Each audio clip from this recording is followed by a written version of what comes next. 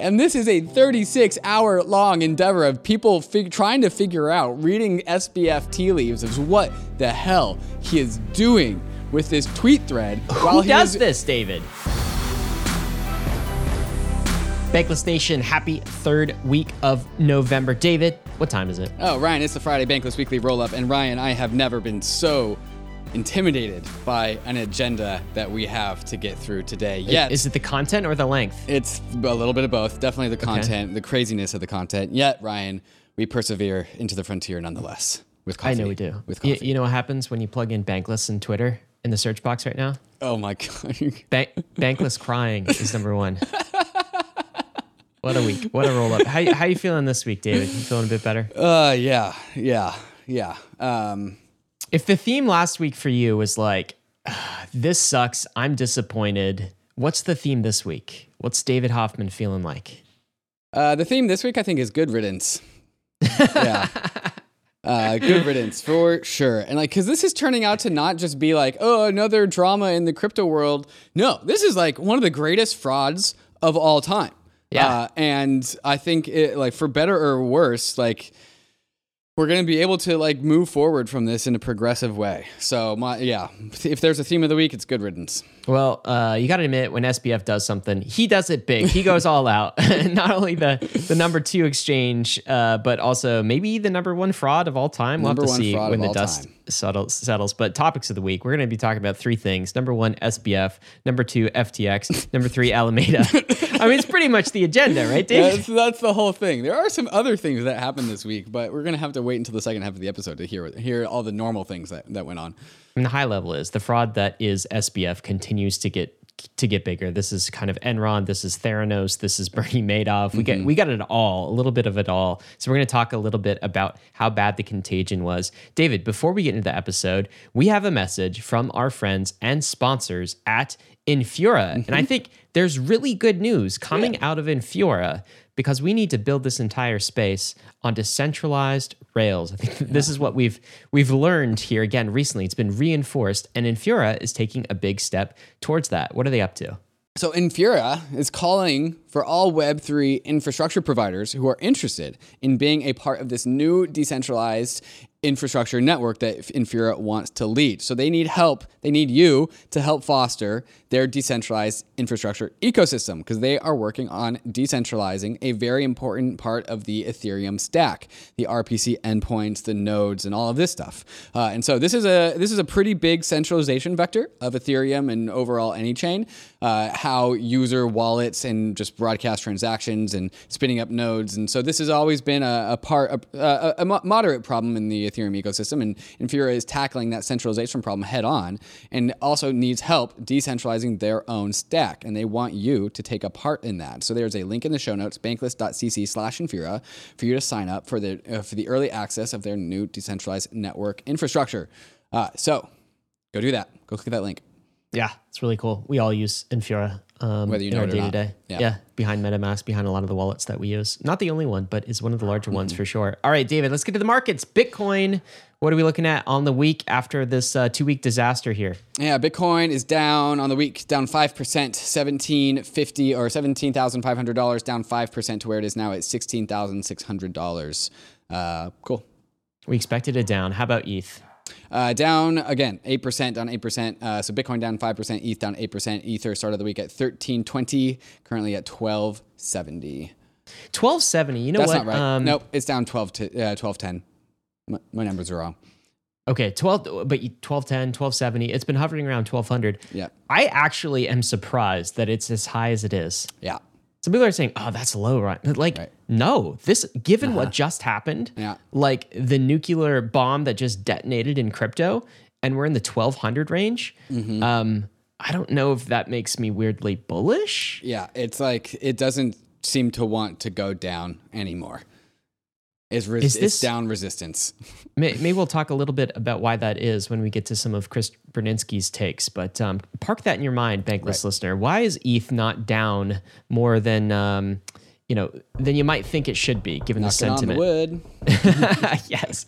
By the time you hear this, we'll have triple digit ETH, I'm sure, tomorrow morning. ETH Bitcoin, what are we looking at in the ratio? The ratio is down just a little bit. It's down from 0.075 to 0.072. There we go. Crypto market cap. Down from 920 billion to 860 billion.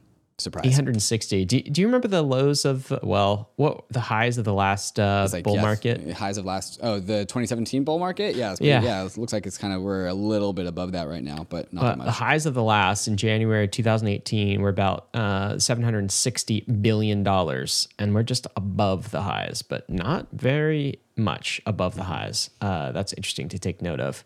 David, let's do some takes on the crypto markets right now. First, maybe a quick scan by Bitcoin miners. I don't think very often about Bitcoin miners, but they're in a lot of pain right now. What's this tweet showing us? Yeah, so this is a tweet that's showing a new metric that this guy created. It says a free open source indicator which tracks on-chain data to highlight when Bitcoin miners are selling more of their reserves than usual. So I'm guessing the inputs to this indicator are the Bitcoin price and probably average electrical cost to produce a single Bitcoin. And according to this indicator, we are bad. It's bad. So they're not profitable. They're Bitcoin losing miners money. are making less underwater in terms of revenue, a significant percentage of them. I mean, this is just kind of a global average, but it's basically saying that it's really hard to be a profitable Bitcoin miner right now. So they are running on reserves, which means they are selling. I've always wondered about this. So if you're bullish on Bitcoin, like the asset itself, why would you try to get exposure in Bitcoin mining facilities and Bitcoin mining companies? Yeah. Why would that make sense relative to just purchasing Bitcoin OTC? Yeah, because a single ASIC, in theory, a single ASIC is meant to be a discount on a Bitcoin over the long term. So if you buy an ASIC, it's if you spend $100 on an ASIC, you get $150 worth of Bitcoin over the long term. But a ton of variables go into that.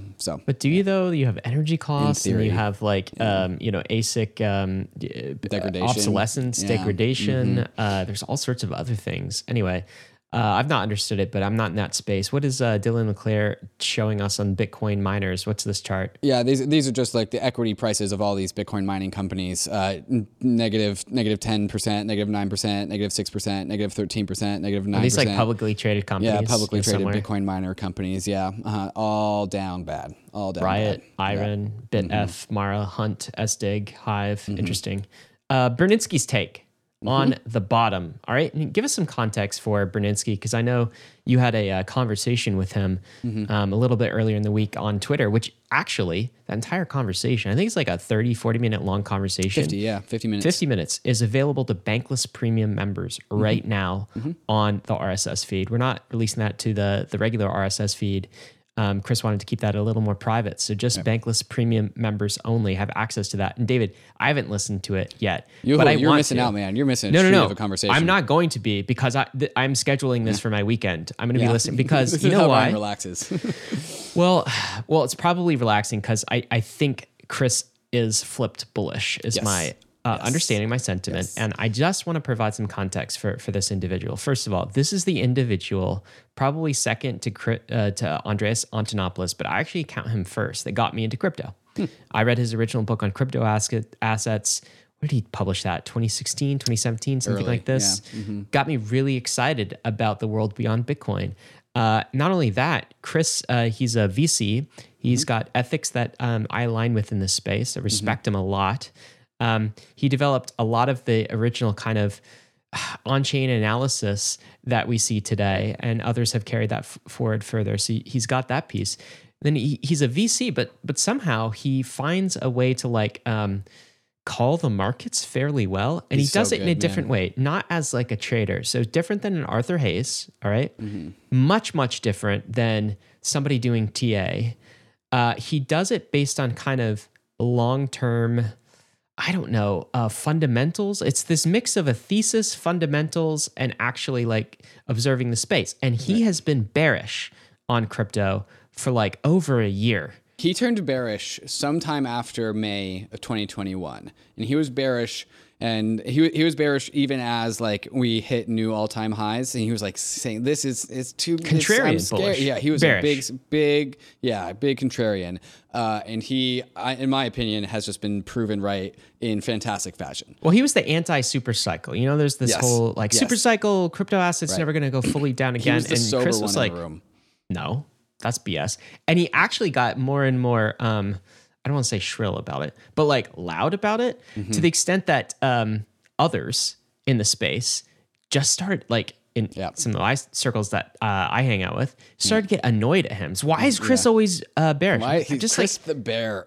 Chris bearish again. Yeah, I was not annoyed by that at all. It's just like, it's his take. And I know Chris is not like thinking he's trying to manipulate markets here, right? He's 100%. Not just, I think he actually believes it. Anyway, give us the context for the tweet that we're looking at and what Chris's take on the markets is right now. Yeah, so Chris tweets out, it may be a crawl upwards, but I still think the capitulation bottom is in. And so as a result of all of this FTX drama, as a result of all the liquidations, Chris is saying that was the signal that he's been looking for to confirm to him that the bottom is in. So I remember him tweeting out after the Three Arrows Capital liquidation and that event, and he tweeted out something along the lines of the Lehman of crypto is out there lingering. And I was like, in my mind, I was like, Chris is being bearish again. You're one of those people who is like, well, yeah, it's like, how can we go down even more than that, Chris? But he called it, man. He called it just off of his gut instincts. There's literally a Lehman out there. And there was literally a Lehman out there. It was FTX and Alameda. They just found a creative way to plug the hole temporarily. But that Lehman has been discovered. We are now dealing with that contagion. And now Chris one of the conversations that we had in the Twitter Spaces was that he just can't find any more big sellers. Genesis is the one that comes to mind in the moment, but we are watching that play out as we speak. And so particularly, and I'm just, I haven't listened to the episode, so you correct me if I'm wrong, but he probably means the large cap assets that don't have unlocks like Bitcoin and ETH. Yeah, Bitcoin. Who's going to sell exactly what he means. Bitcoin and ETH at this point? Yeah. So just to kind of preview the conversation with him, he talked a lot about like these indicators that he uses, and I'll actually not tease. I'll not say which ones those are. So you have to read the article that comes out of Bankless today. But like Bitcoin indicators, Ether. Oh, we're indicators, doing an article on this too. Yes, this should also come out as an article on the newsletter. Nice. Yeah, nice. And comparing and contrasting the turning points of the last bear market, like whatever four sellers we have last. But then also like we talked about the crypto markets showing strength. We talked about like the merge and how like the Ether price is up 50% from the May lows, where Bitcoin is down 10%. And we talked about like how he's calling the bottom on crypto. Also with equities. And so equities are down 80%, a comparable amount to the .com bubble. But these equities, in contrast to the .com bubble, are real like money printing organizations. And so like that, he thinks that that's oversold. And then also inflation is turning over. And so like these aligning of the stars is like convincing him that the bottom is in. But all of those details and more are available in the Bankless newsletter. And then if you are a premium subscriber, you get access to the audio for the Twitter Space as well. God, you're such a tease. What a tease you Big are. Tease. Big but tease. So is Chris Berninsky here. Here's his new pinned tweet. Bullish from near the bottom. Hope to see y'all at 10 trillion. Remember David and I just read out, we're at 850 billion, 10 trillion. Little 10x here he's expecting. Yeah. And we'll see you there, This Chris. is the tweet that I retweeted, and I said, Chris Berninsky flipping bullish is like a changing of the seasons for crypto, and it just makes me so happy. I actually think that's true. All right, Hayden Adams. This is some interesting stats coming out of the FTX collapse of CeFi debacle. I tweeted this out early in the week because I think it's true. CeFi dead. CeFi dead. Like right now, when you talk about centralized finance beyond kind of exchanges, right? Centralized lending and borrowing, like it's down bad. I mean, they're not all going to go out of business and go bankrupt, but like who's trusting them at this point? The question is, who are the beneficiaries of that trust? Does it completely flow out of crypto and back in traditional finance, or does it go somewhere else? I think Hayden is making the case that maybe it's going somewhere else. We're starting to see some numbers. What tweet are we looking at here? Yeah, so Hayden says DEX starting to replace centralized exchange, ? Total ETH USD volume. And then he lists off the 3 biggest exchanges, Binance, Uniswap, and Coinbase. Binance coming in at 1.9 billion, Uniswap at 1.1 billion in volume, and Coinbase at 0.6 billion. So Uniswap has now taken the spot of the number 2 most liquid exchange for ETH USD. David, that makes me so damn happy. Makes me very happy. Do you know why? You don't have to give your private keys to Uniswap in order to make a trade. Self-custody. No one can stop it. It's uncensorable. This is DeFi. These are the types of exchanges we need to base this entire system on. All right. Well, we've got a lot more to talk about. I just we do. almost clicked over almost all about FTX, the Contagion, the Genesis halts. Genesis is a large trading firm. We got to talk about that. They halted withdrawals. Also talking about mainstream media, where they dropped a ball. So much more to cover. We'll be right back. But first, we want to tell you about the sponsors that will help you go bankless. Sequence is the all-in-one developer platform you need to build Web3 games and applications. For your users, Sequence is a smart wallet, and it's the easiest, most intuitive onboarding your users will ever experience, and comes with all the features users need to feel empowered in the Web3 world. Multi-chain support, NFT display, and users can buy SFTs, NFTs, and crypto directly with a credit or debit card. For developers, Sequence is the plug-and-play platform for Web3 games and apps. Their APIs let you bring NFTs, SFTs, and tokens into your game or application. And the Sequence relayer enables gasless transactions for your users. Sequence already powers some of the best Web3 games like Skyweaver, NFT projects like Cool Cats, and marketplaces like NiftySwap. And Sequence is compatible with all the EVM chains, including Ethereum, Polygon, Binance Smart Chain, Arbitrum, Optimism, and Avalanche. So go to sequence.xyz/bankless to start building or speak with the Sequence team today. The reality today is that 5 corporations control the entire world of social media. They own our names, they restrict our content, they monitor our every move. And their time is up, thanks to our sponsor, DeSo. DeSo is a layer 1 blockchain built from the ground up to decentralize and scale social networks. With DeSo, you can own your own identity, content, and social graph, and take it with you across hundreds of applications already built on the censorship-resistant DeSo blockchain. DeSo's storage advantages make it finally possible to build infinite state applications that can efficiently store and index large amounts of content and data fully on-chain. DeSo also offers multiple crypto-native monetization primitives for developers and creators, including social NFTs, social DAOs, social tokens, and social tipping. So in order to experience the social layer of Web3, go to deso.com and claim your username. That's DESO.com. All right, Dave, we got to start here with this crazy tweet thread from SBF. What? Yeah, it started. This was November 13th. So was this Monday night? I don't know. All the days are a blur. There was the 14th, Monday evening, and SBF just tweets out what?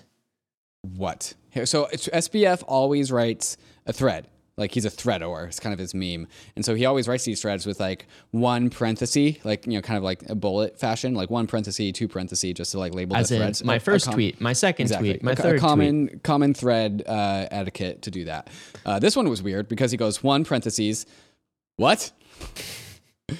And then followed by 2 parentheses, H, the letter H, followed by 3 parentheses, A. And he is tweeting these out with hours of space, not in rapid fashion. Not in rapid fashion. You're supposed, when you write a thread, you write all the tweets and then you send them all at once, so that people can go through the thread, like a normal person does, like a normal goddamn person. So what he does is he goes 1 parentheses what, waits 2 hours, 3 hours, and then goes 2 parentheses H, the letter H, 3 parentheses, 3 hours later A, and then he ends up spelling over the course of like a 24-hour period what happened over like 10 tweets, and then the 10th, it goes in parentheses, not legal advice, not financial advice. This is as I remember it. My memory might be faulty in parts. And then 11, I'll get to what happened. But for now, let's talk about where we are today. And this is a 36-hour long endeavor of people trying to figure out, reading SBF tea leaves of what the hell he is doing with this tweet thread. Who does this, David? Who the fuck does this? Like, who does this? Like, why would you do this? What is he trying to get attention? Is he just like toying with us? Yes. I mean, he stole like 10 to 16 billion dollars worth of our money. And he's by just our, like I'm saying, being a meme lord on Twitter, dude. why? I mean, this can't be. So I had thought like another thing a normal person would do is like, here's my Twitter account, give it to the lawyers, like PR Put me team. in handcuffs. No, this is him tweeting this Yeah, out. Some yeah. people, do you hear some of the early speculation? There's always conspiracy theories around Right. this, that he was like, tweeting out some Like some Dead sort Man of Switch codes, thing? Dead Yeah. Man Switch, Right. something that would unlock. I don't know. Or, I don't know. I don't don't even know what there's so much. I mean, let's let crypto Twitter run its imagination as to what he was doing. I mean, but this is it's more than what happened, Yeah. and more than tweet number 10. Is the rest of this thread worth reading? He goes through 11 to 21. Is there anything here that we really care about? 18 says like, truth and beauty. What? I do. It's all weird, man. And like he says a lot, and everyone is like, Kobe's like, dude, shut the F up until you tell us how you lost $10 billion. Like everyone is saying, dude, just stop, just shut the hell up, just like go away. 24. He's saying shrapnel. a lot. Yeah. I mean, so like the other conspiracy was that like he's going for an insanity plea. Yeah. He's like, I'm just going to be insane on Twitter so I can plead insanity later. And then I remember Jake Stravinsky was like, you don't get to plead insanity for becoming insane after you commit the crime. Those lawyers, they'll get you on the technicalities. Okay, so like this is not the most insane thing that he did, Ryan. Did you see the Vox article? I saw some of that. I mean, The Vox are, oh my God. okay, before we get to the Vox article, Okay. there's a theory of like, ego. There's a theory of insanity. I've Drug also use, read a lot about, pharmacological influence. Amphetamine use, yeah. Amphetamine use in this whole scenario. In fact, the Weight Less Wrong guy did a whole post about this. And, there's a lot of evidence that not only SBF, but the entire team was on some sort of combination of amphetamines. I'm not talking about meth. I'm probably talking about Adderall. Yeah. Adderall and stronger versions of Adderall. Basically, and maybe cocktails of all of the above. And so there can be side effects with meth. I'm sorry, with meth. They're not on there meth. are side effects with meth. Yes. Don't do meth, kids. Amphetamines, though, which can increase your proclivity to shopping sprees and gambling and risk-seeking type behavior. Yeah. And it doesn't have to turn you into an all-out gambler, but it can kind of move the risk curve even a little bit. And you have to imagine something like SBF, he's a trader in cryptocurrency, right? He already is pretty far alongside podcasts. Well, that's the other thing. But he's already pretty far on the right side of the risk curve in terms of the 0.01% of the population who engages in this type of risk-seeking behavior. If you're on this sort of drug influence, maybe it moves you even further, on the side of riskiness. So could that have been a factor? Is that something, do you think he's even trying to push as a legal defense? I have no idea. I don't think anyone can think that they can step into the mind of SBF. But also, just to double down on that point, like all of that stuff is true. And then also imagine having like your gang of similarly aged cronies who are also engaging in that behavior. Apparently, like it was common at FTX. So like as for new employees, they would get like, I don't know, indoctrinated into this weird cult, and they would be like, okay, here's like this slew of amphetamines that you can increase performance with, and so it became a part of culture to do amphetamines. And so like when you are on amphetamines all the time, your mind is going to get shifted. But when all of your friends are also doing that too, and that's just like the company culture that you have, like you just totally lose touch with reality. It creates and that's really what's happened here with SBF. He has just completely lost touch with reality. Yeah, and those around him too, because let's remember he couldn't do this alone. He had to create this kind of cult, this reality distortion field in order to do this. Okay, now tell me about the Vox article. So is this the one with the text back and forth, or is that another? Oh, it's the text back and forth. Okay, so there's a reporter. So there's this reporter at Vox, Kelsey Piper, I guess is the reporter that SBF was texting with, and like, no, SBF knows that this person's a reporter for Vox, and SBF just DMs this guy pages and pages and pages of communications, just talking about everything. And Kelsey's not a guy, but yes. Oh, pardon me. And so DMs Kelsey, like all of these things that you would just, as a lawyer, would not want your client to say.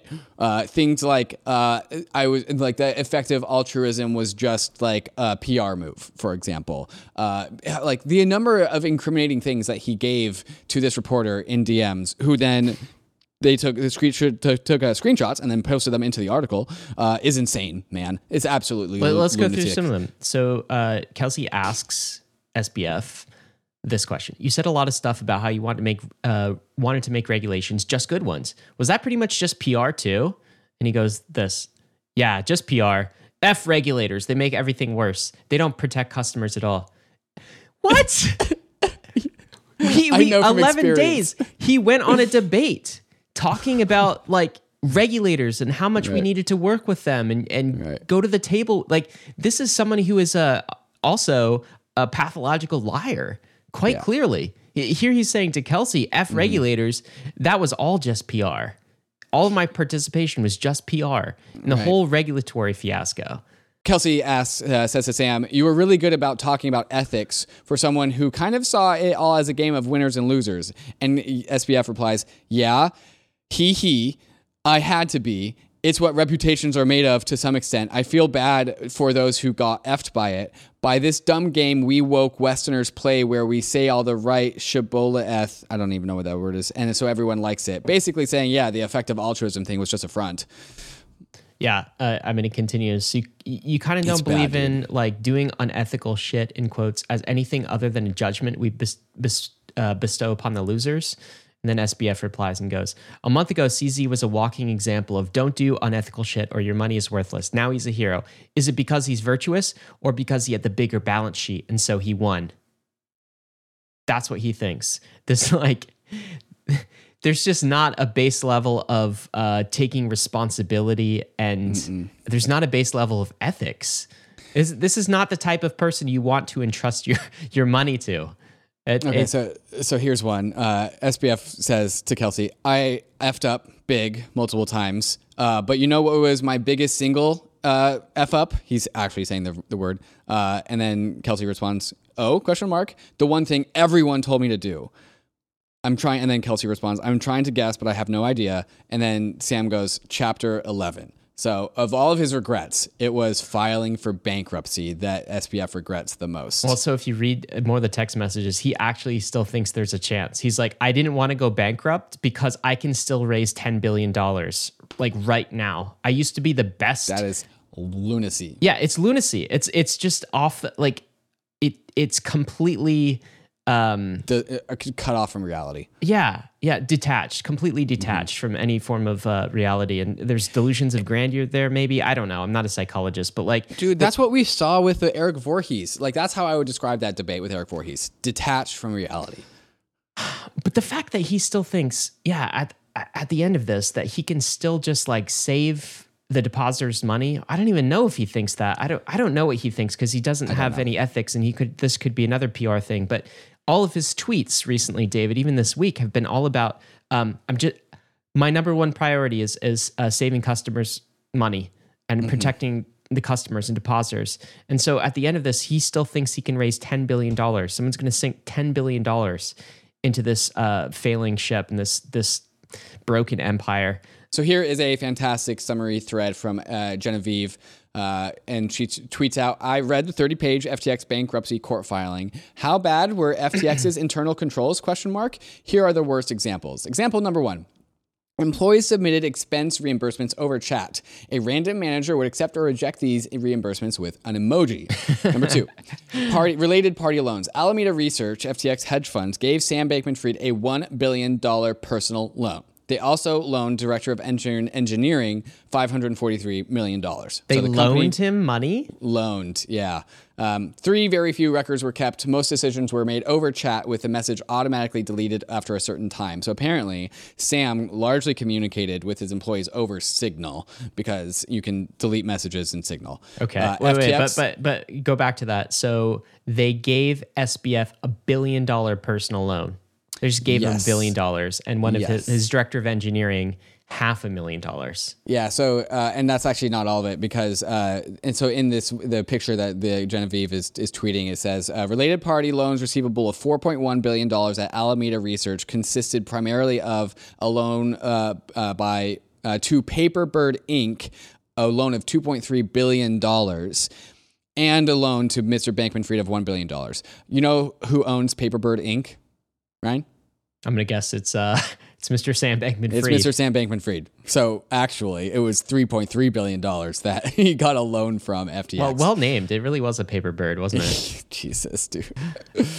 Oh my God. What else we got here? FTX, number 5, FTX had no cash management system. Management had no idea how much cash was on hand at any given time or even where their cash was at all. Number 6, FTX did not keep proper records of who they employed. Employees and contractors commingled throughout the different companies without proper documentation of how their time was spent. Certain employees can't be located. 7, corporate funds were used to purchase personal use real estate, and employees and executives put their names on homes purchased with company funds. 8, crypto deposited by customers weren't even recorded on the balance sheet. Presumably, all crypto assets went to one central slush fund used for whatever. What? 9, the filing makes it clear that Sam Bankman-Fried does not speak for the company and that his erratic and misleading public statements should be disregarded. Yeah, I guess so. Yeah. So absolutely. like this is just a house of cards, like sticks and like constructed business with a bunch of amphetamine riddled kids who are like, oh sweet, we got $1 billion, let's do stuff. You know and what's like crazy? no adults. But you know what's crazy is the amount of VCs.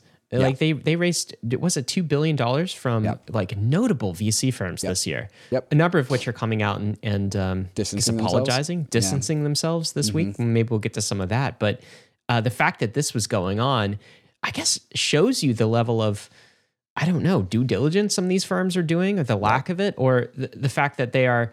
I think some of these VC firms are just like, they bet on people, they bet on individuals, and so they don't vet the core mechanics of the business. They don't look at the books. They're just making a bet on SBF, and he was able to con them. Yep. What's this next tweet we're looking at?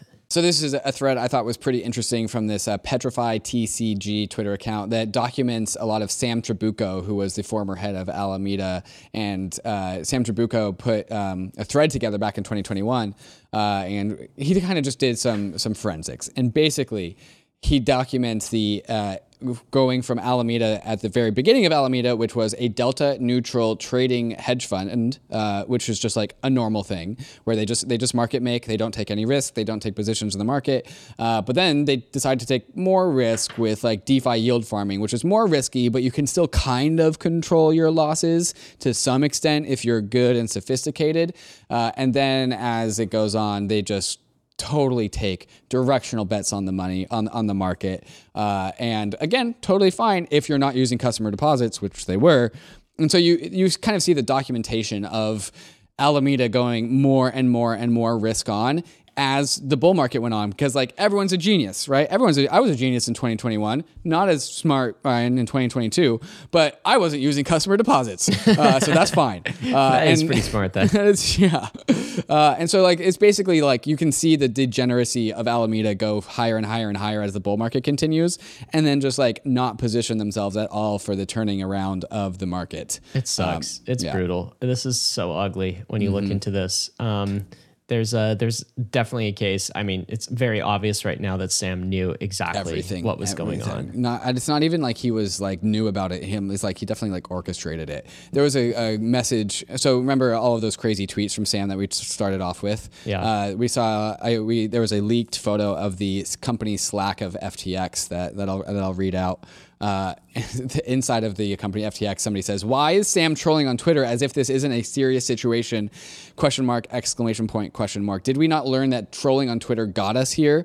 And Sam replies in Slack, "I'm sorry. ! Maybe it's wrong. I took the approach because something needed to break through the mob mentality, but I'll likely be more straightforward going forward." What mob mentality? The employee responds, Sam, respectfully, this is not helping. Nothing broke through the mob mentality. In fact, your tweets just made the people more mad that you had the audacity to tweet something cryptic when people's lives have been destroyed. I don't think anyone understood the cryptic nature of your what happened tweet thread. If there is more meaning behind it, please enlighten us because we are lost. Your employees lost everything they had on FTX. Wow. FTX users lost everything that they had on FTX. Everyone that chose to believe in you lost everything. You tweeting what happened in 10 tweets spread out over 24 hours is just piquing everyone's anxiety. In addition to the money that they have lost, I was also personally also super anxious after every tweet you sent, hoping for some positive outcome. I request you to only tweet if you think you are adding value to your users, investors, employees, and if you have any plans of making us whole. Anything else would infuriate people even more. A lot of us idolized you, Sam, and you have let us down. In my opinion, you don't have anything of value for your users, investors, employees. Please refrain from tweeting. It's just saying that this had to come from an employee of FTX inside of Slack. It's sad. It's brutal. Man, good riddance, right? Back to the theme. Yeah. Thank God this guy is out of here. But it's been a slow train crash, I guess, toward the end. All of this week felt like this. We're looking at some court documents, I think, and there is a new CEO at the helm. So, of course, yes. FTX goes under bankruptcy, Chapter 11. That means SBF no longer has governance power of the organization. He has to step aside. Bye-bye. New CEO John Ray came in, and he writes some scathing reviews of what was going on. This is somebody who's coming externally and helping to organize this company for bankruptcy. And so in these Chapter 11 bankruptcy documents, this new CEO says, I have over 40 years of legal and restructuring experience. I have been the chief restructuring officer or CEO in several of the largest corporate failures in history. I have supervised situations involving allegations of criminal activity and malfeasance. Enron. And I've supervised situations involving novel financial structures, Enron and residential capital, and cross-border asset recovery and maximization. Nearly every situation in which I have been involved has been characterized by deficits of some sort of internal controls, regulatory compliance, human resources, and system integrity. So he's setting himself up for a punchline, and here it is. Never in my career have I seen such a failure of corporate controls and such a complete absence of trustworthy financial information as occurred here. From compromised systems integrity and faulty regulatory oversight abroad to the concentration of control in the hands of a very small group of inexperienced, unsophisticated, and potentially compromised individuals, this situation is unprecedented. This is the guy that oversaw the Enron restructuring, saying that this situation is unprecedented. Oh my God. My man's been doing this for 40 years, and he's like, this is the worst I've ever seen in my whole career of seeing terrible things. Like, Enron doesn't even hold a candle to this. Here's another tweet thread of the Chapter 11 first day affidavit. This is the affidavit filed by that John J. Ray. Anything we could take from this? It's so bad, Ryan. Like, we've talked a few about the things already, like the reimbursing with emoji codes. There's some other crazy stuff. Like, employees were paid through online chat. Like, SBF and Gary Wang controlled all of FTX's digital assets personally using a group email account to share private keys. Oh my God, dude. Like, just, if you want to read the train wreck, just like the links in the show notes. Well, here's one. Alameda had basically special privileges. They had kind of root access of the FTX exchange. And Alameda, of course, was Sam's private hedge fund, degen trading firm, right?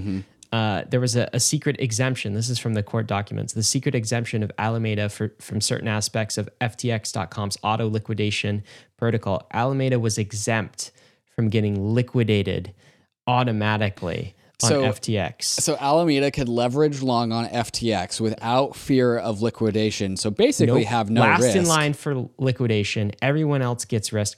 Why would you ever come to this platform to trade? What a terrible... insane. Yeah, it just everything's stacked against you. They're literally preying on their users. Now, ultimately, they've stolen all the money. So it doesn't surprise me. Well, I think this is like one of the reasons why the whole thing fell through is Alameda took a leveraged long position, then the market turned over, and then they were never liquidated. So who's paying for that hole? Oh, well, it was FTX. aka customer deposits, because they didn't liquidate their own trading firm on their own exchange. Okay, let's get to Contagion. Here's the big story. Genesis. Who is Genesis, and what's happening with Genesis right now? Okay, Genesis is like the biggest lending and trading desk in all of crypto. They're kind of the heartbeat. And this was the Contagion that Chris Berniski was saying that he was looking for, right? And so if Genesis is impacted, then you kind of know we're at the center of things. So Genesis, they tweeted out that they had $175 million in FTX, which is now gone. And as a result of that, they have had to suspend withdrawals in their lending business. And so their lending desk is closed.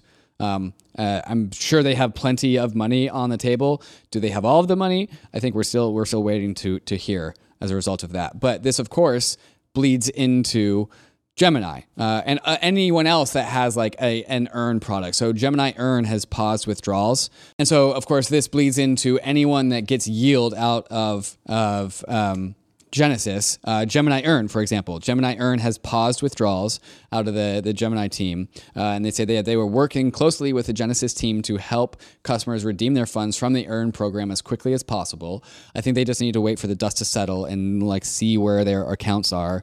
This does not impact any other Gemini products or services. The Gemini exchange is responsibly firewalled from Gemini Earn because of, good common sense and regulation. And I actually withdrew, I had 0.1 ETH on Gemini, and I was able to withdraw that yesterday, so I can speak from experience here.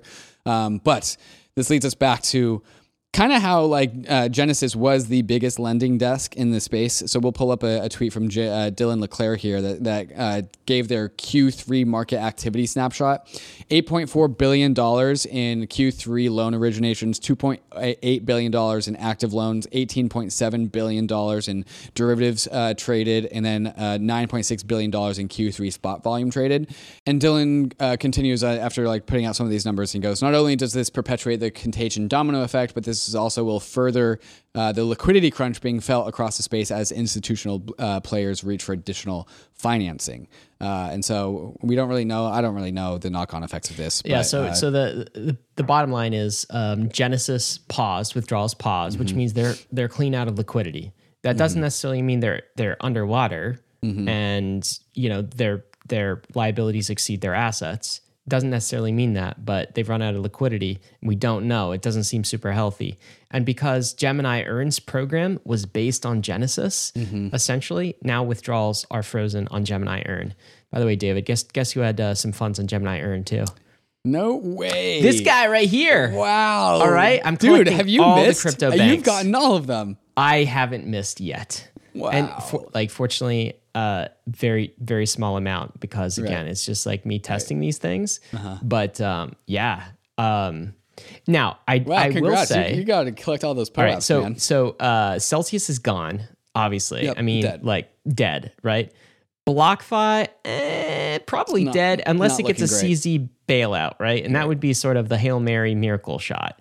My take on Gemini Earn, I think there's a chance. I think I'm feeling pretty good about that. I give you over 50% chance. I think that Genesis going under would be a really big freaking deal. Yeah. And Gemini, and then the combination of Genesis going under and then Gemini saying, sorry, all Earn customer, that would be very damaging for Gemini's business, right? So it feels like they're going to probably find a way, or they could. I don't know. I'm giving it 50-50 odds. And that is not based on any data or any science. It's just Ryan's gut feeling right now. Having been through them all right now. I've got some experience on this. So not good. Dude. And of course, this is BlockFi. They sent out an email earlier this week. We were shocked and dismayed by the news regarding FTX and Alameda. We, like the rest of the world, found out about this situation through Twitter. Isn't that fun? And basically, they're saying they're trying to protect client funds. They have no clarity. Everything's frozen. I don't know what BlockFi is going to do. It's a really bad situation to be in, especially because they're getting double dunked here, right? They basically went underwater over the summer as a result of it was a trade. It was the GDBC trade when that kind of the floor fell out from that as a result of 3 Arrows Capital. They got wrecked there. And then they got a bailout, but who'd they get a bailout from?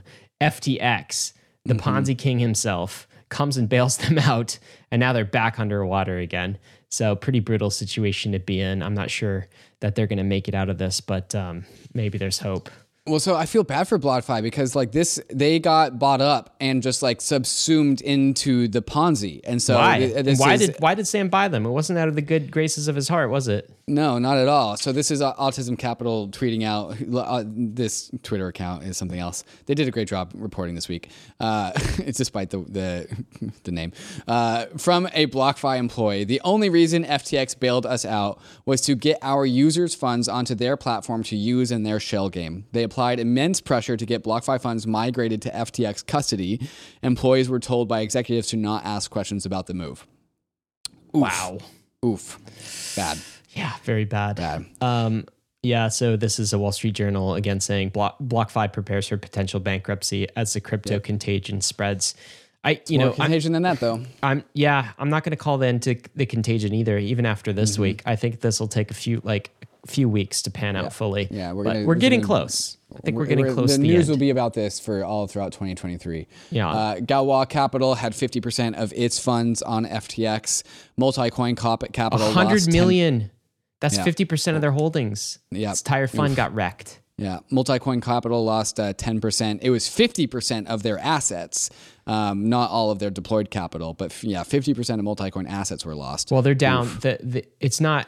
So I think they got at least 10%, maybe more, actually stuck in FTX. 10% of the fund, So like of their liquid assets that they had, it was like 50% of them. But they had a lot of other investments. This 55% number is their the drop in the fund's value, including the write down of like all the FTT tokens and SOL and everything else that they had in their fund was a 55% down.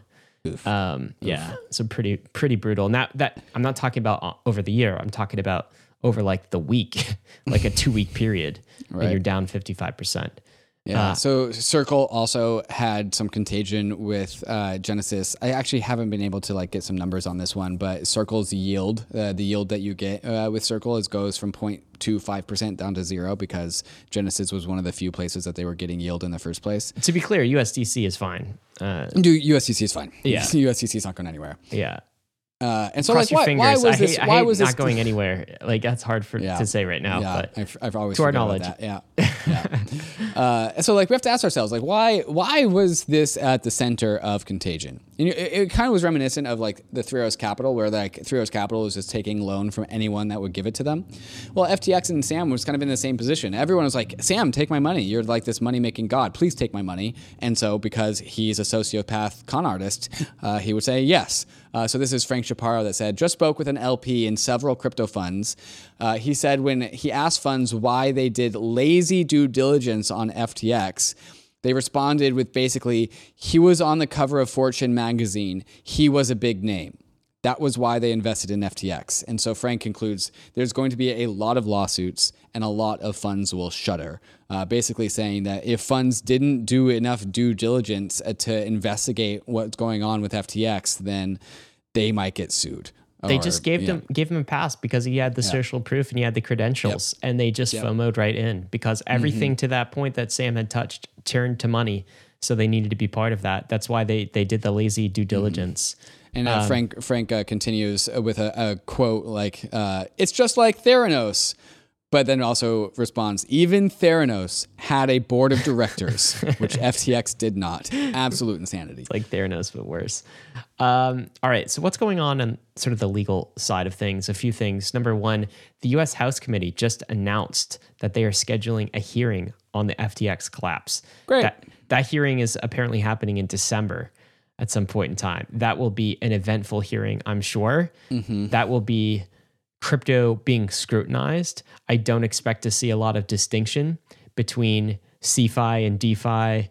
I don't know. That's going to be an absolute mess, David. We're obviously going to talk about a lot about that as it comes, but I'm not looking forward to that. It's pretty terrible for the industry. Also, what's happening to the influencers who supported FTX and advertised for them? Yeah, so Tom Brady, Larry David, a few other supporters, Chef Curry also. Oof. There's a class action lawsuit against other celebrity promoters who promoted FTX, which I kind of like. Larry David was just in the commercial. Like, he was just hired to do a commercial. Tom Brady, why is Tom Brady getting sued? Just because like he was a paid spokesperson? Like, Tom Brady is the person you trust to do due diligence? I don't really understand this one, but people are mad and they're just trying to sue people. Yeah, I don't know what'll happen with these types of lawsuits, but yeah, people are very mad. But don't take Larry David from us. He is a national treasure, please. So there's a bunch of like reactions. Of course, the entire crypto world is reacting, but I mean positively. So Binance has announced that their intent to do a Vitalik Buterin flavored proof of reserves system. So CEO of Binance, CZ, reveals plans to implement a new proof of reserve system protocol developed by Vitalik Buterin. So that's a nice, healthy response. Also, in line with Binance, Crypto.com also intends to audit their reserves using a proof of reserve system as well. And then also, we kind of alluded to this earlier with the Uniswap volumes at all-time high. Self-custody is at all-time highs. And so Gnosis Safe saw almost $1 billion of inflows into the Gnosis multisig. Ledger, the Ledger hardware wallet, sales at all-time high. Trezor hardware wallet, sales up 300%. And so this tweet is just saying the flight to self-custody is here. And then, of course, this is Andrew Thurman who's saying most DeFi protocols are up double digits in users and transactions, while exchanges have huge outflows. Crypto, as measured by on-chain activity, is doing great despite FTX fraud.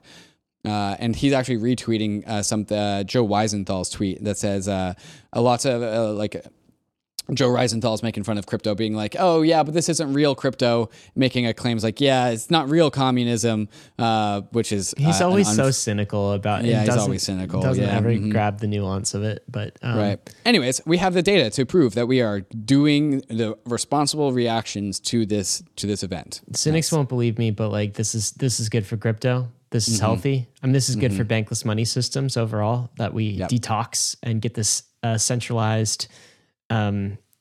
flaw in our system addiction right now. Out it was of us, an addiction. It really was. All right. So we had some mainstream reporting about this entire situation. Some pretty bad mainstream reporting. We also had Democrat influence, of course. So SBF was the number 2 largest donator to the Democratic Party. And some other folks within the FTX organization contributed a great deal to Republicans as well. What tweet are we reading from Ryan Shea? Yeah, so Ryan Shea says, this is crazy. Elizabeth Warren is known for being the anti-crypto senator who helped her draft the tax legislation bill in 2016. None other than Joseph Bankman, father of SBF. And then he follows up. Here's a reference to the bill on her website where she thanks Joe for the endorsement. This legislation has been endorsed by dozens of law professors and economists, including Joe Bankman of Stanford University. Wow. And then he follows up with a tweet from Elizabeth Warren. And Elizabeth Warren tweets out, the implosion of FTX must be a wake-up call for Congress and financial regulators to hold this industry and its executives accountable. Too much of the crypto industry is smoke and mirrors. It's time for stronger rules and stronger enforcement to protect ordinary people. Okay. That's an interesting tie. How about this? So cold-blooded Schiller tweets out, honestly, this headline and write-up is awful from the FT, from the Financial Times. CZ's actions, this is a quote from the article, CZ's actions left Sam Bankman-Fried's FTX filing for bankruptcy. As in CZ, the consequences of CZ's actions forced Sam to file for bankruptcy. No, it's FBS actions that left FTX and hundreds of more filing for bankruptcy. Yeah, they have to correct that. That's a major... Pointing at the finger at CZ is a weird angle for the media to take. And there's this weird caricature of CZ in a very not gracious illustration of CZ. It's a bad look. It's a bad look. And this is at the FT, man.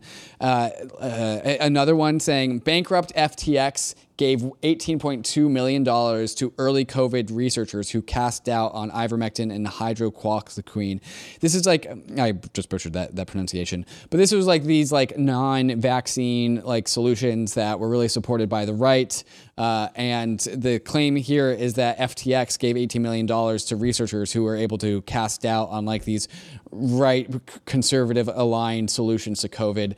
Dude, and like, why there's does this another headline one. matter? I don't understand this.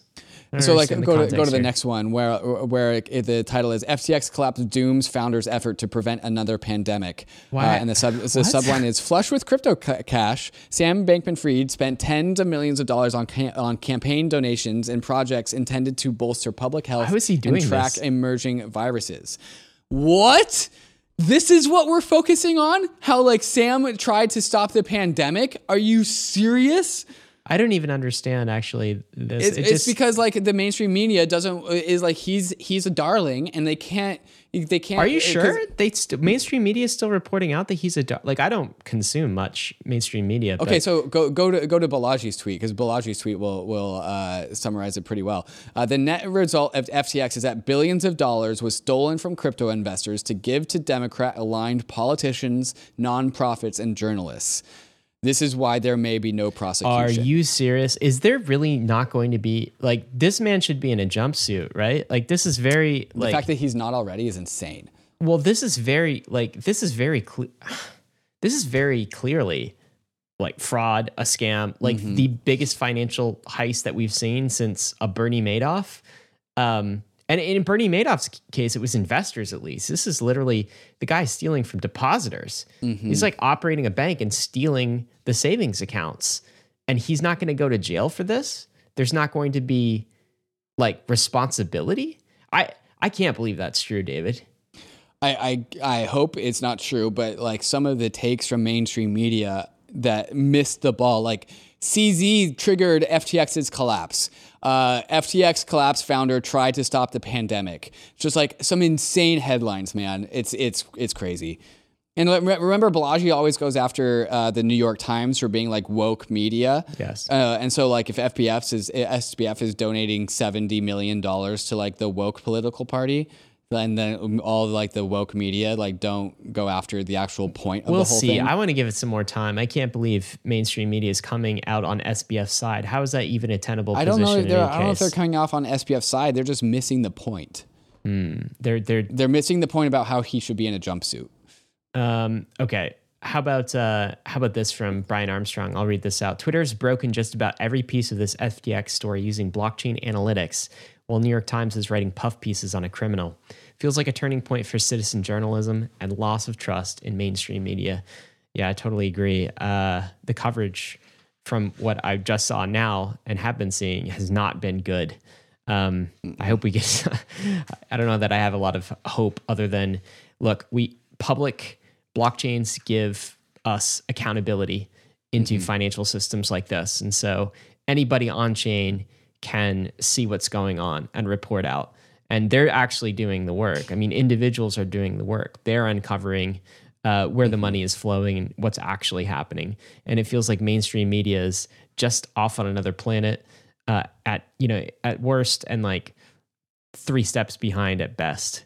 So Haska Trade summarizes this nicely, where he just says, lost count of the number of mainstream media articles since recently that have focused on CZ's role in this, SBF's ambitions, and also SBF's sleep schedule, while failing to address Alameda FTX relations, backdoors, misuse of customer funds, the convenient hack, constant lies, solvency. Like, again, missing the point. David, did we even cover the hack? Did we even talk about the hack? I don't even know what to do with the hack because so FTX got hacked. We don't know who's got the money. It's like now the 30th largest ETH holder. I don't even know what to do with that information. So there was some sort of hack that even kind of the new owners, Chapter 11 owners of the people trying to reorganize, restructure FTX agree was a hack. by some sort of I'm pretty third-party sure employee a rogue insider. employee. I think it was a rogue employee. And we don't know all the details. And how much did they come out with? It's like hundreds of millions of dollars, right? It was like almost $1 billion, right? It was and like we were seeing this on chain as it was happening. This is earlier in the week, right? And they were converting from like different stable coins and ultimately into ETH. And now last I saw, they were like the 36th largest ETH holder. Yeah. And so we don't know who this hacker is because of all of the mismanagement and the complete, utter lack of security at FTX. A whole bunch of people could have done this, including someone rogue and external from the organization. So no remember, idea. They were sharing private keys over email, right? Oh my God. It could have been anyone. Meanwhile, there is a redemption arc starting from our friends at Three Arrows Capital. David, fill us in here. Yes. Yeah. So like a number of people came out of the woodwork. A number of like destroyed reputations came out of the woodwork in the last like 2 weeks. So like Do Kwon showed up on Up Only, and then both Kyle Davies and Su Zhu started tweeting again. And so like people are just like saying like now is the time that you guys just return to crypto because they don't Twitter? look so bad relative to because there is It's a bigger time. somebody lost more money than they did. And so like both Kyle Davies and like and Su Zhu are like saying like, oh, like here's my like story. Like Su Zhu put this like tweet thread together about this metaphor for surfing, then how he like crashed on the waves because he traded. And then like, and everyone was like, shut the hell up. You like lied fraudulently about the state of your balances so you could borrow more money. You know, something else is who does CNBC, mainstream media, finance, decide to put on their show to comment on SBF and FTX fiasco? Kyle Davies, Three Arrows Capital. That's what they put on. Did you hear the question that she asked? I did, yeah. It's okay, let's play it. Andrew, it's Becky. I take it you're not in Bali because of the G20. Are you there because Indonesia is one of 7 countries that won't extradite you back to the United States? No. Well, for one, I haven't lived in the United States for like a decade. I've been in Asia. But for two, no, it's just a good place to be. So Ryan, why do you think Kyle Davies is in Bali? Well, I think we all know the answer. Like, what I'm shocked at is Kyle appears on TV and he doesn't expect to be asked that question. Right. I'm like, should not be a surprise. But part of me wonders, do you think CNBC is like, I mean, why would they have Kyle on, Davies, to comment on this? Do you think that they are actually just mocking crypto? Is this like let's bring on some of the biggest scammers of 2022 and get these crypto people to comment on SBF to embarrass the industry. So you guys know how to scam, right? Can you comment about like the state of SBF? Yeah, I don't get it. Yeah. So anyway, look, we're still probably going to be talking about this sadly next week. We'd rather be talking about other things. In fact, after we come back, we're not talking about FTX. We're not talking about it. Yeah, for a little bit anyway. Yeah. Maybe towards the end we will again. Yeah. But coming up next, want to talk about L2s because they are coming in hot, still building. Starkware has a new token, the StarkNet token. Also, Bankless doing an NFT release. What? A little something. We Not are? a big one, but a little something. Really cool. I didn't know that. We'll tell you more about that. I didn't know that. Right when we come back after these fantastic sponsors that made this episode possible. TrueFi is DeFi's largest credit protocol, connecting global lenders with institutional-grade lending opportunities. TrueFi has completed over $1.7 billion in originations and paid out nearly $35 million to lenders, proving that DeFi is ready to take its next big leap into the $8 trillion credit market. TrueFi gives lenders like you access to sustainable, high-yield opportunities backed by real-world investments, usually reserved for high-net-worth individuals. At the same time, fund managers use TrueFi's financial infrastructure to bring their portfolios on-chain, benefiting from the global liquidity, cost savings, and transparency of DeFi. TrueFi is a decentralized financial utility. The protocol is owned and governed by the TrueFi DAO, and TrueFi is here to bring DeFi into the golden age, bridging the power and access of crypto with institutional-grade lending opportunities and portfolio tooling. Explore the diverse financial opportunities available on TrueFi or launch your own portfolio at truefi.io. If you've been listening to Bankless, you know that we're fans of the modular blockchain thesis. The idea that blockchains will separate execution from data availability and consensus, allowing all three to become the best versions of themselves and fuel has built the fastest modular execution layer in the industry. By supporting parallel transaction execution, Fuel unlocks significantly faster throughput for the Web3 world. Fuel also goes beyond the limitations of the EVM with its own Fuel VM, which is more efficient and optimized, opening up the design space for developers. And lastly, Fuel brings a powerful developer experience with its own domain-specific language, Sway, and a supportive toolchain called Fork. With Fuel, you can have the benefits of smart contract languages like Solidity while adopting the improvements made by the Rust tooling ecosystem, letting the Fuel development environment go beyond the limitations of the EVM. If you want to learn more, there's a link in the show notes to see how you can get involved with the Fuel network. We all love tokens, Ryan. I know you like tokens. Did you know that the StarkNet token is now deployed on Ethereum? That is cool. The StarkNet token is called STRK. It's a great now name. deployed on mainnet Ethereum. So I actually haven't even had a chance to kind of look at the price or any of the details around this. Do you have anything that we should know? There is not much. They just have a token, and they said that they are going to work on distribution. All right, work on it. Work on that distribution. Businesses can now accept USDC with Apple Pay. Mm-hmm. That's a pretty big move. Yeah. So USDC now getting into wallets like Apple Pay. It feels like some stablecoin saturation here. Yeah, still waiting on the actual details of like how that actually shows up in my wallet. If I can put USDC on my phone and pay with Apple Pay, that is a huge unlock. But I would like to see how that actually gets shown up. Anyways, Solana actually, sadly, is getting USDC taken away from it. So this was interesting. Both Binance and OKX have halted USDC and USDT deposits onto the chain. So Binance has temporarily suspended Tether and USDC deposits until further notice. And also OKX did it too. This is FTX Fallout stuff, right? I think so. I think it's because Alameda was the large market maker on Solana using these stable coins, and now since there's no market maker, there's less liquidity. That's the rumor that I've heard. I don't know why they made this choice, but the fact that both of them made it at the same time, it was interesting. Solana's definitely taken a hit from yeah. this. I think they'll recover, but it's going to take a while for this wound to heal. Let's talk about some NFT stuff. So Yuga Labs are buying some Beeple stuff. Mm-hmm. Beeple's getting involved with Yuga Labs. What's this? So Yuga Labs has acquired Beeple's platform WeKnew, along with its flagship NFT collection, 10KTF, which I actually didn't know existed. And Beeple, Mike, aka, will also become an advisor to Yuga Labs. So cool, interesting development. Didn't see that one coming. Also didn't see this one coming. Nike Swoosh platform to allow users to buy digital wearables and build a community around these digital wearables, aka Nikes. Ryan, you gonna line up to buy a digital Nike? I don't really. I'm not a shoe guy in real life, so I won't be in the metaverse either. And surprise, it's on Polygon. Yeah, Nike and Polygon partnership. BizDev from Polygon continues to absolutely crush it.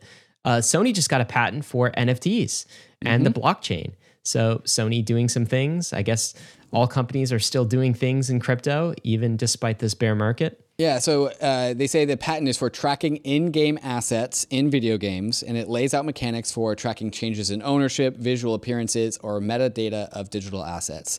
Kind of seems like it's a skin kind of thing. It's like, oh yeah, it changes as you wear it, and if you trade it, it goes, I don't know, something like that. That's what I imagined. We are experimenting with NFTs too. So we promised this before we cut to sponsors. Bankless is actually doing collectibles for some of our podcasts. So these are sound collectibles. I know you and I, David, have been on a little bit of a kind of a music sound NFT binge where we've acquired some of our own. At least I have. I don't know if you have, but you've certainly been bullish about them. So we thought, why not try our hand at this and convert some of the historic, legendary Bankless podcasts into collectibles. So we are actually releasing the first mint, the first Bankless collectible podcast today. If you were listening to this, I think at 12 p.m. East, it will go live. And the first episode that we're releasing as a collectible NFT, so a sound collectible NFT, is actually the SBF and Eric Voorhees debate. Now, all of the proceeds from this collectible, we've decided to allocate towards Coin Center. So it's already tuned up so that anytime one of these NFTs is minted or any of the royalties on a resale goes directly, all the proceeds from that go directly to the Coin Center ETH address. So if you buy one of these NFTs or if you sell it, percentage of the transaction fee on the sale, the royalty fee will go to Coin Center. And the idea here, David, is we're going to be doing more collectibles in the future, but this episode in particular, I mean, some people have said this episode sort of almost was the pinprick, the prick that popped the balloon here. It was the start of the fall of the House of Cards. Yeah. Yeah. It helped us uncover everything with SBF.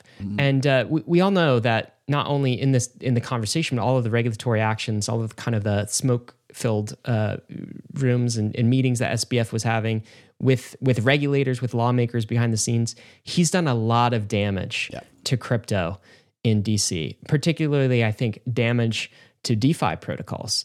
Donation to Coin Center, I think, through this NFT can it's not going to undo the damage overnight, but it can help. Right. It's something. Coin Center is doing fantastic work.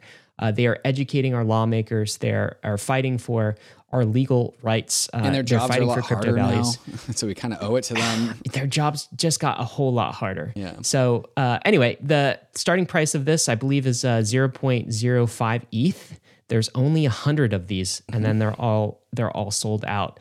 So we'll see how this goes, but we're pretty excited about it. And if you are a holder of 35,000 Bank, that price is actually 0.04 Ether. We took that snapshot today. And the other cool thing about this is SBF talked a big game about effective altruism, Ryan, but with this, it's the donations to Coin Center are in the code. The money goes from you to them because of the code. And so you don't got to trust us the way it's meant to be. Absolutely. And of course, this is going to be the first of many collectibles. This first, like I said, 100% of the proceeds are going to Coin Center. We'll be doing more in the future too. So we've got this legendary Bankless podcasts. Yeah, this is called the Genesis Collection. So this is the first of 4 others that will be released. There's 5 in total in the Genesis Collection. We're not going to tell you what the next podcasts will be, but they're some of our favorite. These are the legendary podcast episodes that you can begin collecting. If you're into that kind of thing, it could be a fun way to experiment with NFTs as well.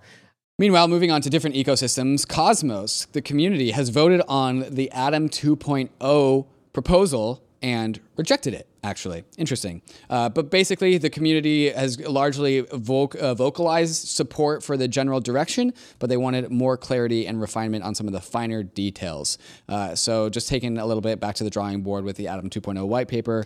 They're still going to do it, right? They're still going to improve the monetary economics or pieces of it? General support for the vibe of the white paper, but they want more specifics. So they voted no for now. Chop it into parts, maybe, something like this. Yeah.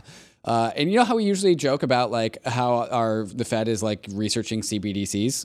Yes. Well, the private markets, Citigroup, HSBC, Wells Fargo, MasterCard, and a few others have actually joined forces with the Federal Reserve Bank of New York to actually explore a CBDC trial. We will see what comes up out of that. Yeah, not holding absolutely. My breath. Neither am I. David, some cool releases this week. The first from DeFi Llama. What are they up to? Oh, they have an aggregator. So they are joining Matcha, 1inch, now DeFi Llama. They Exchange have a DEX aggregator. Oh, very cool. And how about this? This is really exciting, actually. I'm so excited! Permissionless 2023. We're doing it again!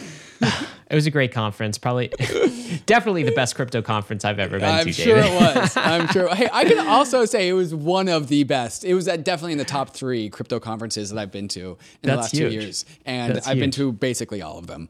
Well, this is one that we are helping to throw.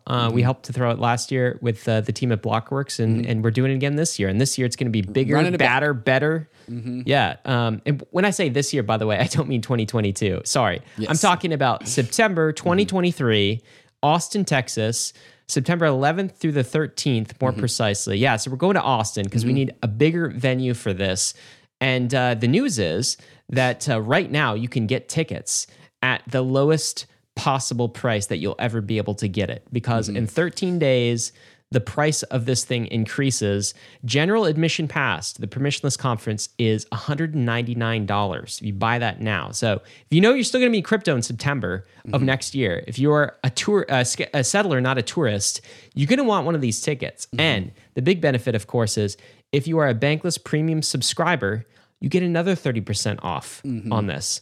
So Bankless Premium members, not only do you get that fantastic Chris Berninski episode in your premium RSS feed, but you get 30% off of the general admission pass at permissionless. There's a link in the show notes where you can click and actually redeem that 30% discount if you are a Bankless Premium member. So, dude, I'm so excited. And you know what, David, you and I get to plan the agenda. We get to plan all of the speakers. Yes. Oh, well, only if people like the agenda, then we did it. If not, it was Blockworks that did it. But that's so fun. I just love pouring all of the Bankless content into that agenda and getting the entire community together for this. Yeah, people always, were surprised that Permissionless 2022 was a year one conference, but yeah, that was the first year that we did it, and it was a huge success. I'm really looking forward to doing this again in 2023. Ryan, I'm looking forward to seeing you, man. For the second time? For the second time. In our lives? Dude, I got to get up to New York. I'll come up to New York before that. That'll be embarrassing. Do your layer if zero? That's the second time. No, I'm not doing my layer zero. It's too much. Matter Labs ZK Sync raises $200 million.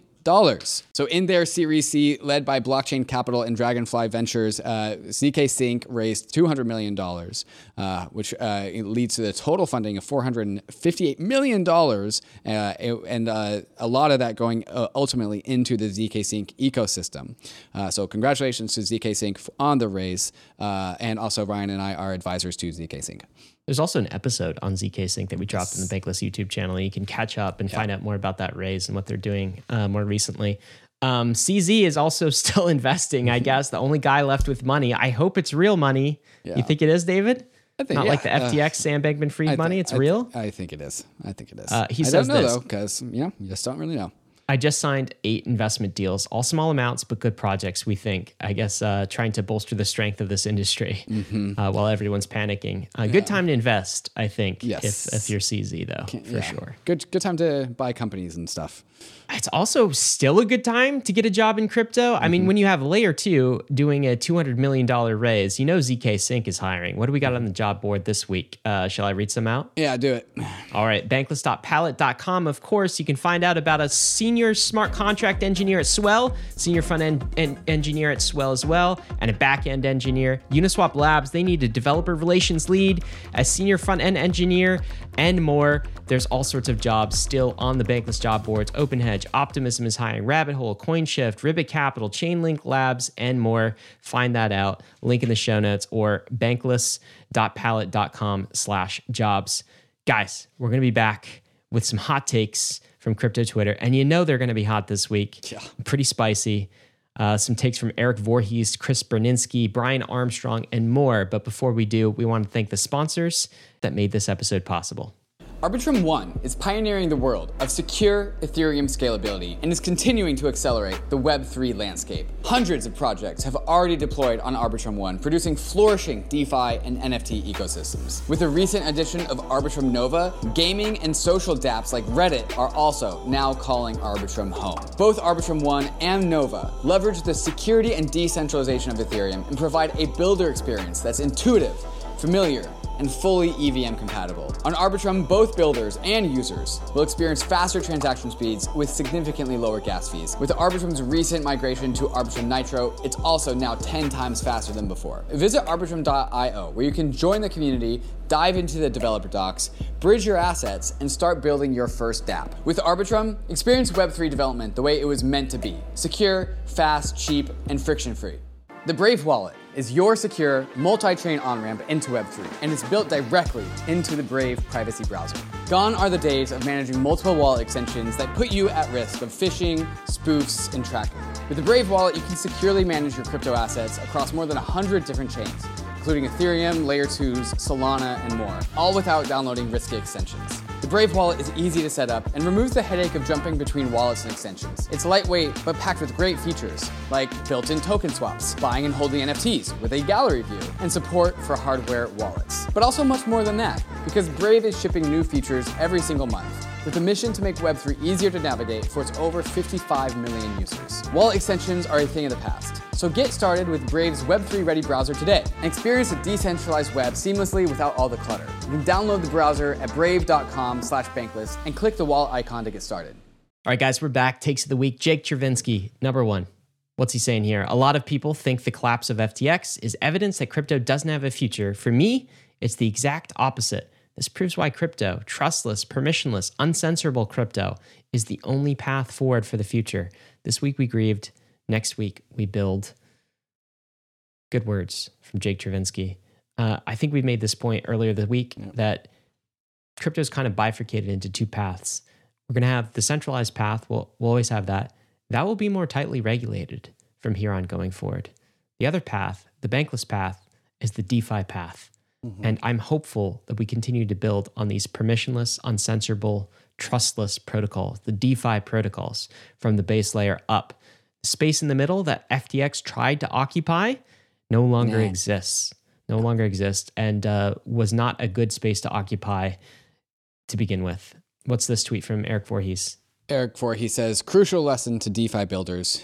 Do not take a victory lap. Do not let your guard down. Do not cede an inch to complacency in your code. Audit often and from multiple parties and assume the audits failed. Use guardrails to scale cautiously. DeFi wins with vigilance. I think this is just emblematic of like this state of mind of just being more just militant and mission driven about why we're here in the first place. And when somebody like SBF and FTX comes and crashes our party, what do? We get better out of spite. And I feel like that fits into the theme of this week, which is good riddance. Yeah, I love having the ability to view source on these assets and some of these decentralized protocols, right? It's like, and that's the way all crypto should be, right? The fact that we had no idea what was going on in FTX's balance sheets, that is so anti-crypto. That is so anti-DeFi. What's this from Chris Berninsky talking about the Dark Lord? Yeah. Read this out. Chris says, everywhere I look, there are muggles who don't know the Dark Lord has fallen and the wizards are free. I think it's just like emblematic of just like, the wizards. What does he mean? The wizards are like crypto natives, right? And we're free from because the Dark Lord is dead. Yeah, basically. Basically, we just Voldemort just is gone now to a better place, and so it seems like everyone's sad and upset because I guess there's this blight on crypto, but Chris is looking at the removal of a cancer from the system, and he's saying, no, this is actually the best news. I mean, Chris almost seems from his tweets and even what we read earlier in the episode, he almost seems jubilant about all of this, and not obviously the events and the people impacted, nothing like that, but just the fact that it's up felt only from here. Yeah, we have felt you can't the necessary be down pain. bad any worse. No, and this is the right kind of pain to feel like these are tough lessons, but we're learning them, and through learning these lessons, we can make it out and to the other side. All right, David, I could ask you, what are you bullish on this week? I think you've got something to show us today. Yeah. So last week I was down bad. I was very sad. I was a sad boy, as listeners of the weekly roll-up would remember. And like the amount of just like hate and flack I got out of that on Twitter was like surprising. Like people are just like, I think not secure. You were the poster. You were like a poster boy for all of kind of the down bad crypto people. I think even like so there was two groups that I saw because David, you almost became a meme last week, right? Yeah. There was definitely the internal crypto who are familiar with Bankless, familiar with the show, like know who you are. Yeah. And these are people like from, I don't know, the Hex community. Right. Toxic, the communities that I've offended previously. Yes. Or that, I don't know, they have some beef maybe with Bankless or something that you've said. And so there was a lot of, and even the strong Bitcoin maximalist communities, like there was a lot from there. But then I also saw you in kind of outside crypto cultures. Like there was this mega streamer with like, I don't know, 3 million subscribers to his Twitch channel. Let's watch these crypto bros cry. He was watching you over and over on a cycle. I watched like 30 minutes of this where he was just talking about it. And it was just like, and I think he was using that as all the crypto bros are crying right now. Look at this guy. Ha ha ha.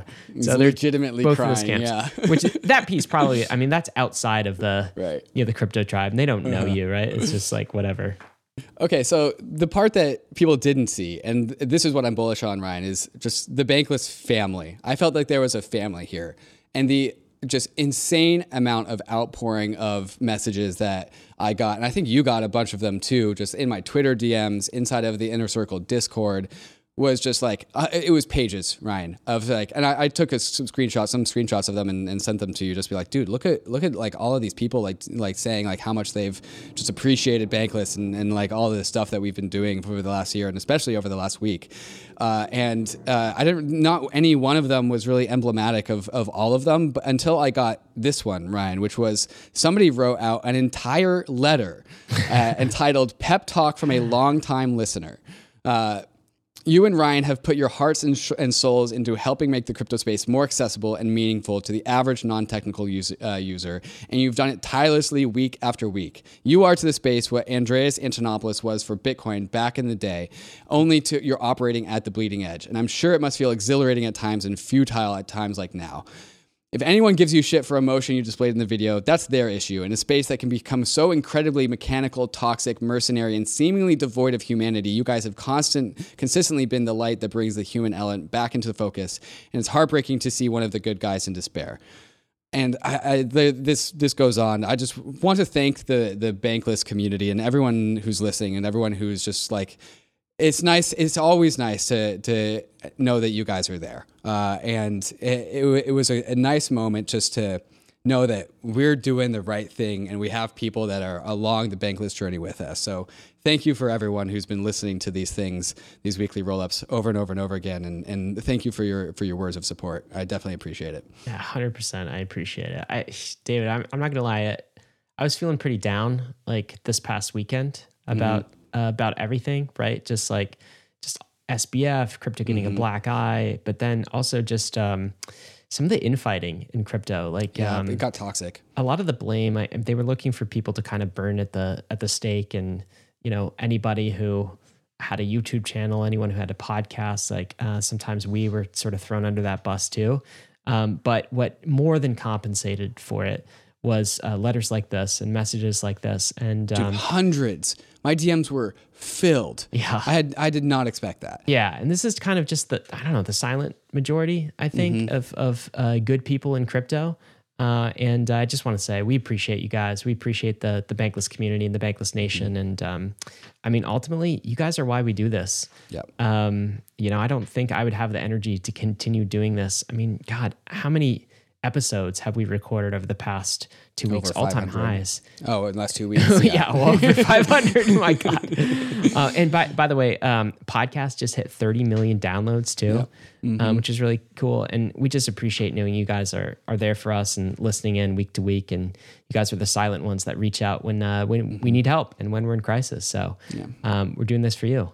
Yeah. Wow. I don't have another one to top that, David. I don't know what I'm bullish on compared to that. I'm definitely bullish to the Bankless community. I think I'm bullish about an opportunity to rebuild though. Sort of like, the Dark Lord is dead kind of idea with Berninsky here. I think that SBF and that circle of trader finance, I'm going to call it finance bros as shorthand, but that whole culture was sort of the last distraction for me that I felt. Like now it's very clear what's in front of us. We've got decentralized finance, Ethereum, and related communities. And then we have, on the other side, we have some of the crypto banks like the Binances of the world. And it's these two camps. And not to say Binance is always doing bad things, of course. I think they have some crypto values, but they're not building on, yet anyway, on base layer protocols like Ethereum and Bitcoin. And so I feel like the last distraction is gone, and we know very clearly what we need to do and how we need to rebuild this industry and revitalize it. That doesn't mean it's going to happen overnight, but I know where I'm going to be, and I'm just excited to get the last remaining toxicity out. I do feel like we've cut out kind of the final cancer, and we are on the road to recovery, and we're in remission right now. And, things are looking good. Our chances look very good from here on out. So that's what I'm excited about. Yeah, and it's what I'm optimistic about. Like, and this is exactly what kind of Chris Berninsky was saying. It's like, yeah, we're down bad, but like, it's up only from here. Like, Yes. can't Yes. get any worse. That's right. So you can only be optimistic. All right, meme of the week. What are we looking at? Oh my God, The Big Short, number 2, Sam Bankman-Fried, Do Kwon, CZ, and Michael Saylor. Oh my God, I hope Michael Saylor actually doesn't get liquidated. That'd be bad for all of us. Oh, no. Anyways, coming soon to a theater near you. I hope not, but it's a good meme. Guys, you got to stick around for the moment of Zen. It's another song by the Song of Damon. I think he captures the SBF fiasco pretty perfectly, so you're going to enjoy this. Of course, as always, risks and disclaimers. Crypto is risky, so is DeFi, so is ETH. All of this stuff is, you could lose what you put in, but we are headed west. This is the frontier. It's not for everyone, but we're glad you're with us on the Bankless journey. Thanks a lot. Okay, Sam was having meetings with Gary. Gary used to work for Glenn. Glenn is the papa of Caroline, and she was stooping Sam. It's regulatory capture of the highest degree, assisted by the New York Times, Congress, and MIT. Bilateral, bespoke, non-reported transactions happening on FTX. No one knew how much risk was in that system until it all fell apart. Until it all fell apart. Until it all fell apart. We've never had customer losses until it all fell apart. Sam was having meetings with Gary. Gary used to work for Glenn. Glenn is the papa of Caroline. She was stripping Sam. It's regulatory capture of the highest degree, assisted by the New York Times, Congress, and MIT. Until it all fell apart. Until it all fell apart. We've never had customer losses until it all fell apart. Until it all fell apart. Until it all fell apart. We've never had customer losses until it all fell apart.